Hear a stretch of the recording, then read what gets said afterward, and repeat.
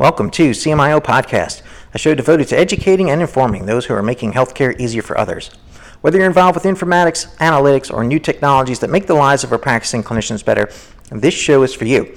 My name is Dr. Mark Weissman. I'm a practicing physician and CMIO, and the host of CMIO Podcast. Today, covering the news to know for the week of February 17th. I have 7 articles on tap. The first one I think is the most controversial. At least it riles me up more than anything else.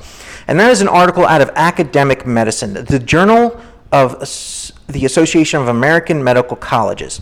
Here's the title: Commercial Interest in Continuing Medical Education, Where Do Electronic Health Record Vendors Fit? So let's cover a few lines from the article. So the Accreditation Council for Continuing Medical Education, the ACCME, will not accredit an organization that it defines as a commercial interest. The decision is based on the concern that commercial interests may use CME events to market their products or services to physicians, who then might inappropriately prescribe or administer those products or services to patients. Studies have shown that CME events supported by pharmaceutical companies, for example, have influenced physician prescribing behaviors. The final summary: these actions can negatively influence patient safety and care. Thus, the authors of this perspective call on the ACCME to recognize EHR vendors as commercial interests and remove them from the list of accredited CME providers. So I'll give an example. There's a lot of examples out there of vendor-supported education, but Physician Builder class was one that I did, and I went to Epic and got CME credit for those classes. To say that there was a commercial bias to them, well, yes, it was 100% about Epic. The whole time we were learning about Epic functionality and how to improve that functionality as a physician builder. But was there any economic consequences possible? And that's where I disagree with the authors. Absolutely none. We had already invested in Epic. I was there to help survive and help my colleagues survive and learn more and make it better. It was nothing to do with purchasing decisions. And particularly if you have an enterprise license. Let's say another opportunity for CME is at the user group meeting that each EHR vendor probably holds, and you go out there and you see other organizations doing things with the EMR that they consider best practice and showing it off. And you go and learn and get CME credit for that and bring that back to your organization. Fantastic. You're making it better. If you have an enterprise license, you already have the software that you just haven't activated or turned on. Is this making a decision that could influence your organization? I guess that's possible, but you would want an integrated experience. This is the right thing to do if you have an enterprise license. Yes, you could go out and buy a third-party product, and that does make sense in certain instances, but if your EMR vendor provides the tool, most of the time it makes a lot of sense. Because of the integration, it just is easier to do things when it's all within one EMR. So the authors make a connection to the pharmaceutical industry, and I completely agree with them that the pharmaceutical industry definitely had an influence, probably still does, over physicians through their marketing campaigns and the programs that they used to have in the old days, that if you wrote the most Z-Packs for the quarter, you got to go on the fancy trip. Well, those days are long gone. Absolutely, I could see how that could influence physician behavior and prescribing pattern. And in that scenario, they are taking me out fishing and educating me about their wonder drug, and then I can go home and I can write that drug. I can take out my pen in the old days or the keyboard today and make that drug purchasing decision. That's not how healthcare IT works. There are governance bodies, and physician input into these governance bodies tends to be limited. There are going to be non-physicians who are going to be involved in these decisions who may or may not also have attended the vendor's events, but certainly are not getting CME credit for it. This is a mistake. Doctors need whatever we can get in terms of incentives to get them engaged in EMR education. So if we can get a doctor who has a CME account to say, I'm going to go use that money to go educate myself more on this EMR, we want that. We do not want that to be taken away. So I think the authors they're incredibly brilliant people if you look at their credentials. And I just think they're maybe a little bit removed from the realities of the purchasing methods of EHR software in hospitals and out in the community. Perhaps at large academic institutions, there may be a different way that this is done. I can't speak to that. But in the not-for-profit, but acting kind of like a for-profit institution, healthcare organizations don't just go out and say, okay, doctor, go buy whatever you want. Just go learn and bring it back and we'll do it. It just doesn't happen that way. So I don't see the correlation between the education and the purchasing decision. That's my viewpoint. Interested to know what yours is on this. Write to me. Next, let's talk about this article on Healthcare IT News, written by Nathan Eddy on February 14th. It's how virtual health assistants are changing the care delivery equation. A couple lines from the article. Virtual health assistants and chatbots aim to improve the conversation between healthcare providers, payers, and patients. So let's do a couple lines from the article.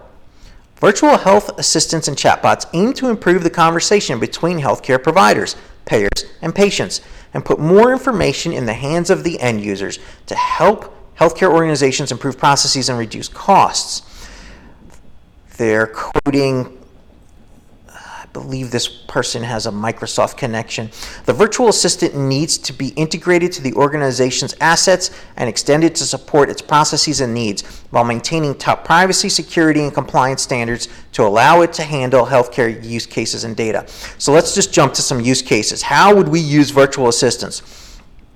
So today, the use cases that are out there is the person sitting at home would say, hey, Google, or hey, Alexa, I need to know more about my medical condition. Tell me something about diabetes. Or tell me what this medication is used for. And that kind of stuff can happen today. What we can't do, or haven't seen it broadly, effectively being done, which is, hey, Google, I want an appointment with my doctor next Thursday. That scheduling piece is not widely available. Picture this scenario. Here's the quote from the article. We also see use cases like assessment questionnaires and matching patients to potential clinical trials. I like the assessment questionnaire thought. My patient has said, hey, Google, I want to see my doctor, and Google or Alexa then says, sure, what do you want to see him for? And you say that you have a upper respiratory infection, a cold, and then Google then asks you a series of questions that could flow into the EMR and populate the history of present illness or the review of systems. I would love that. That would be phenomenal. And how about this one? If you came home as a patient and said to Alexa, I just was diagnosed with rheumatoid arthritis, and then Alexa says, did you know that there's a clinical trial 20 miles from your home? Would you like me to contact your doctor and ask about it on your behalf? Well, that would be phenomenal. That blows my mind. I love that. So we're not there yet. Those are very exciting use cases. And I think some of the challenges that they're talking about here in the article is the ability to handle the unexpected responses, and users don't always follow nice set scripts. And so when somebody needs the CAT scan to be done first, then they need their infusion done of chemotherapy, then they need to have their oncology appointment, and then they need to see their surgeon, and scheduling and making all those things lined up, I think it can be done. It's complex, but the end user still would have to have a lot of forethought to navigate that process right now. Next, I want to talk about two cyber security related issues, mostly because these things always scare me. First one here is out of Becker's. Wyoming Health System COO shares story of the ransomware attack. This is written by Ms. Garrity, February 14th. After experiencing a ransomware attack in September 2019, Campbell County Health COO Colleen Heater stresses the importance of backups. At the Campbell County Chamber of Commerce monthly luncheon on February 11th, Ms. Heater detailed the ransomware attack on Gillette, Wyoming-based health system, which affected more than 1,500 servers and computers. She said hospital leaders and staff worked around the clock for weeks to ensure that patients were taken care of. So picture the situation that you're sitting in your hospital, and she's describing this is what happened to her, that someone from the IT department walks up and says something is deeply wrong. And then within a few minutes, the employee determined that the hospital was under a ransomware attack and told Ms. Heater they need to shut the computer systems down. That's a tough decision, that you're going to take everything offline, but they clearly don't have a lot of choice in that scenario. She goes on to say that although clinicians were able to treat patients and take x-rays, they couldn't pull images or medical records. Instead, Campbell County Health reached out to nearby hospitals to see if they could take in critical patients. When looking back on the incident, Ms. Heater reminds executives to be vigilant of phishing emails and to always have backups. And even if you have a backup, you should check to see that they didn't attack the backup. Really interesting article to hear from someone who's been through it. Hope I never have to. Hope I'm never in that situation. But we all know it's going to happen. There's going to be another attack. It's going to be one of us.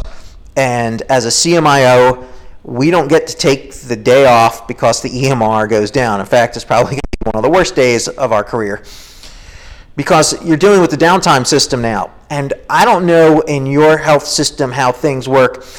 We do some drills, but it's hard to capture everybody. They like to drill at night when downtimes are happening for other purposes. But what about the daytime shift? No one really likes to take down the EMR for 2 hours for a drill when the lab is hitting its peak of lab processing results. That's not going to give anybody the warm fuzzies. So there's not enough drills that probably happen. And then when we get into the downtime scenario, you're going to have physicians who say, I need to write orders. And you're going to go and print out your order sets. And if you haven't looked lately, print out your most used order set, probably your general admission order set, and see what it looks like. We recently did this. Ours was 63 pages long. And the reason is because we put a lot of fancy logic into our order set that says, if my patient in front of me has a penicillin allergy, please don't show me penicillin as an option for whatever it is that I'm treating. Now, when that logic happens in the background, it's silent, you can't see it. But when you go to print it out in a downtime situation, you get a ton of duplicate information in these order sets, and they become really unwieldy. So take a look at that before the attack comes. The next article I thought was interesting. Ransomware attack at Kansas Medical Group may have exposed 17,000 patient files. Again, Ms. Garrity, Thursday, February 13th. And this was interesting because this is a Central Kansas orthopedic group. And in November, they discovered that an unauthorized third party had deployed ransomware on its computers. While Central Kansas Orthopedic Group refused to pay the ransom demand, the group was able to restore its system from available backups. All medical records were properly restored. There is no evidence that patient data was removed from its system or that the data has been misused. I found this article interesting because they attacked a small community player. Most of the ransomware attacks that I hear about are coming from the larger hospital systems, and I guess that makes sense. It's more visible and it's going to catch more attention. There's more lives at stake. But the weak links out there, the ones that probably are getting hit more often and we don't hear about it, are the community offices. And you do need to be concerned about that as a CMIO. If a community office goes down, it has an impact on your hospital. I don't know what this orthopedic group did in terms of operations. Did they have to shut down for a day or two, reschedule some patients? That's going to have an impact on surgeries in your hospital. It's going to have an impact on the flow of information to get to the pre-op clinic. It definitely has an impact. So the weak link out there are the community practices, and right now, because of Stark laws, you can't just go and give them a chunk of money and say beef up your security. There is a safe harbor provision being evaluated. I don't think it's passed through yet, that would allow the hospital to help shore up the security infrastructure of the community. And I think it's really needed.